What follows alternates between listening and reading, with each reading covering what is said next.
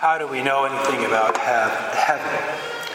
The reason why we know anything about heaven is because Jesus Christ, so think of this historic person named Jesus from a town called Nazareth in a region called Galilee in northern Israel 2,000 years ago, for the first time ever on earth started talking about heaven. Nobody else had talked about heaven. Nobody understood. It was a concept beyond people's imagination. A place of perpetual happiness, a place of perfection that would never end, a place where there would never even be boredom from the happiness that had never been heard before. We take it for granted in our own day and age that, well, everyone's heard about heaven. Heaven's been around since Adam and Eve were in the Garden of Eden and they thought about heaven and they shared it with their kids. Nope. Jesus is the one who introduces heaven to us. The Jews, in their Bible, the Old Testament, heaven's never mentioned. There's Sheol, the place of the dead. So that's where Adam and Eve and Abraham and Sarah and all the rest who were righteous and died went to the abode of the dead. So we remember when King Saul has a necromancer, a witch, conjure up,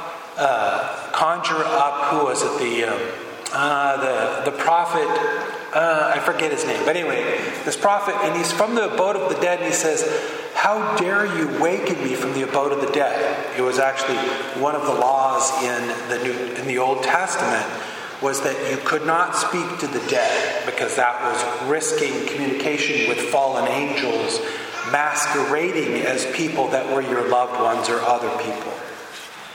But there wasn't a concept of heaven, that people are in heaven, not even like the angels of heaven sort of thing. There's this idea that there are some angels who lived with God, but they didn't understand that that was a place of this perpetual happiness that was open to people. When it becomes open to people is when Jesus dies on Calvary. He dies on Calvary, he descends into Sheol, he releases the righteous in Sheol who've been waiting since Adam and Eve to go off now to heaven. And then he descends even further down into the abode of hell and establishes dominion over Satan, the fallen angels, and the people of hell, that he's even Lord of hell, Lord of heaven, Lord of the abode of the dead, and Lord of hell. So this is how we know about heaven, is because Jesus of Nazareth, who is the Christ and the Messiah and God in the flesh, taught us about heaven. And so if you believe in heaven today, if a non-Christian, a Muslim, or anyone else in the world today believes in heaven, you could thank Jesus Christ for that belief. Whether we get there or not is entirely up to us. It's not a given. Jesus makes that abundantly clear. It's not a given. But that he, the Word of God, is the creator of heaven. And he is the one who ultimately determines who will be in there and who won't. Which gets us to this next point, hell. How do we have any concept of hell? Well, because of this man named Jesus from the town of Nazareth, from the region of Galilee in northern Israel 2,000 years ago. He started preaching and teaching on this place called hell. The Jews understood that there was Sheol, the abode of the dead, and there was some vague concept of Hades from the Greeks, this kind of lake of fire that you would cross the river Styx to get to. Obviously a bad place, but they didn't understand it in terms of Satan and the fallen angels and a perpetual life of torture for eternity. So if the Muslims believe in hell, they have Jesus Christ to thank for it. If anyone believes in it, you have Jesus Christ to thank for it. But here's this thing. A lot of people believe in heaven, or at least that when I die I won't suffer, or you won't suffer. All suffering on earth ends after death. Because we all have kind of this Goldilocks vision of I don't know, we all just go to heaven kind of thing. If we believe in heaven, though, it's based on the authority of that one man, Jesus Christ. He's the one who revealed it. In the four Gospels, he speaks very clearly about heaven. And in the four Gospels, he speaks very clearly about hell. And he speaks about hell as frequently as he does heaven. I know that might be a shocker because we, generally speaking, think of Jesus as this kind of, pot-smoking hippie who just is at peace with whatever you do is okay, man. Which is not who he is at all. He speaks clearly about heaven. there is this abode, and I want you to live there forever with me, and I'm going to make it possible. Because I'm going to suffer so much on Calvary that it's going to give you some idea of how horrible hell is. That I, God, would have to suffer this much to keep you out of it. Because what's down there is beyond your imagination, in perpetual pain for eternity.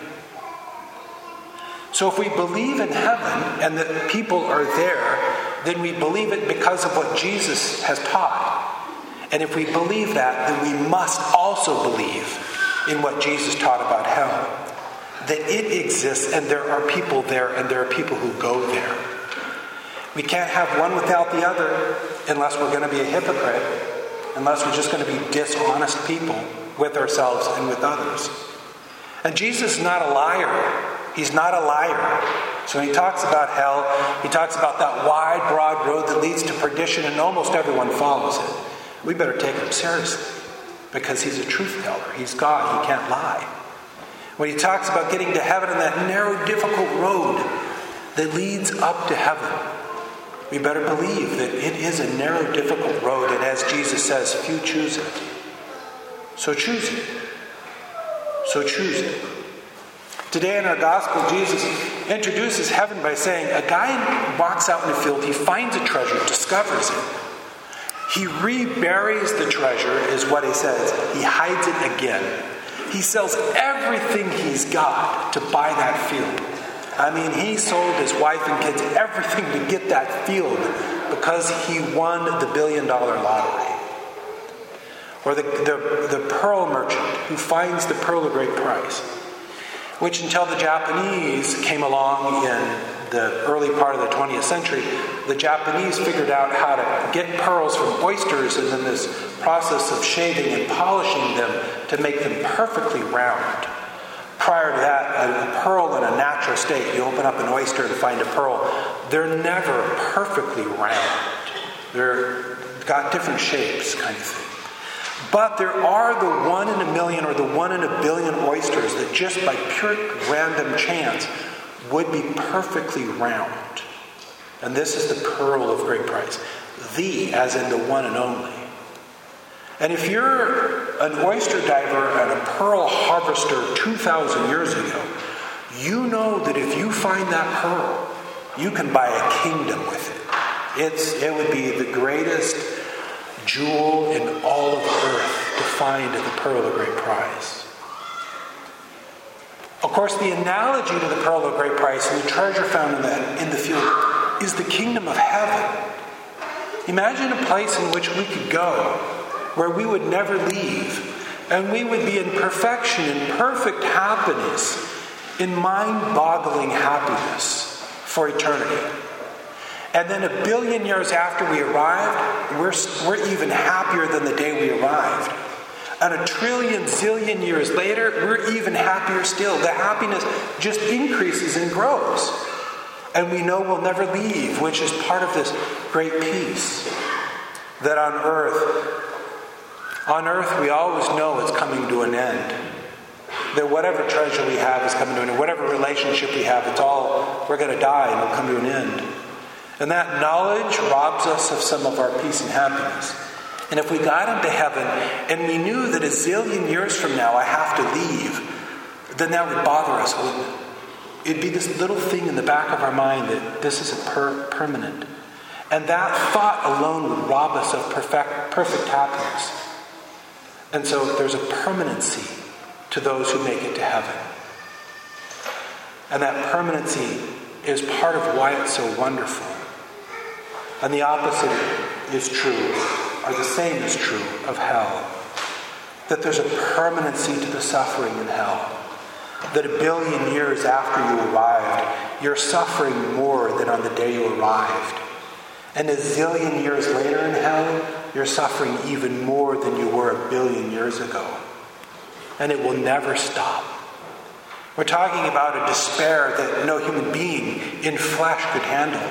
You would have to be out of flesh in order to stay alive, to be tortured like that forever. And that would be a horrible way to spend eternity. And so Jesus is revealing to us today, he's saying, listen, I came to earth to keep you out of that place and to get you to this one. But to get to this one, you have to be willing to let go of everything you possess. You have to do what this man did in buying the field and foregoing all other property that he had to obtain it. Jesus is saying, you have to be my follower. You have to be my disciple. And by analogy, there are times in which that's going to be really hard and really challenging. But Jesus is saying, I promise you, from the lips of God Almighty, that it will be worth it. That you'll make it. I will get you into heaven if you will love me and serve me in this life. I will see to it that you are happy beyond your wildest dreams in perpetuity for eternity. If in these few years on earth you will love me and serve me. What a beautiful deal. What an incredible deal.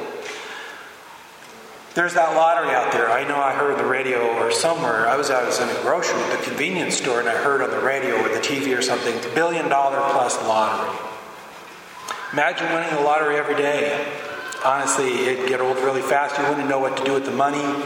You know, you would float Central America for years. I don't know what you do with the money. It's so much money. But would you be happier? People who've won the lottery have said they wish they never did. You had relatives you don't know who suddenly appear on your doorstep wondering if you can, get them out of debt or pay for their college or whatever. And then when you don't, you're a bad guy. Everywhere you go, everyone expects you to pay. And maybe you've got the money to do it, but it does get tiring that you have to do it all the time. And then what do? You live in a great big mansion, you stare at the walls, and where is everybody? Am I any happier? The suicide rate for millionaires is higher than people in the middle class, just so you know. There's nothing on earth that's going to last. Except our faith in Jesus. And by faith, I don't just mean belief, the fallen angels do. I mean faith that leads to serving Him. Leads to paradise forever. What a beautiful piece of good news that is. And so when you think about the commandments of Jesus Christ, don't think of them as binding you or taking away your happiness. Think of them as, this is the fuel in the engines that get me to heaven. This is the wings on the plane that get me off the ground. These things that the Lord asks of me are beautiful, beautiful things, both in this life and in the next life. And then thank Jesus. Thank Him for creating heaven for you and me. Thank you for His death that opened it for you and me. And thank Him for teaching us about hell, that we would know to strive to avoid it, and to, yes, even be frightened of it, because that's a great motivator to get us home to heaven.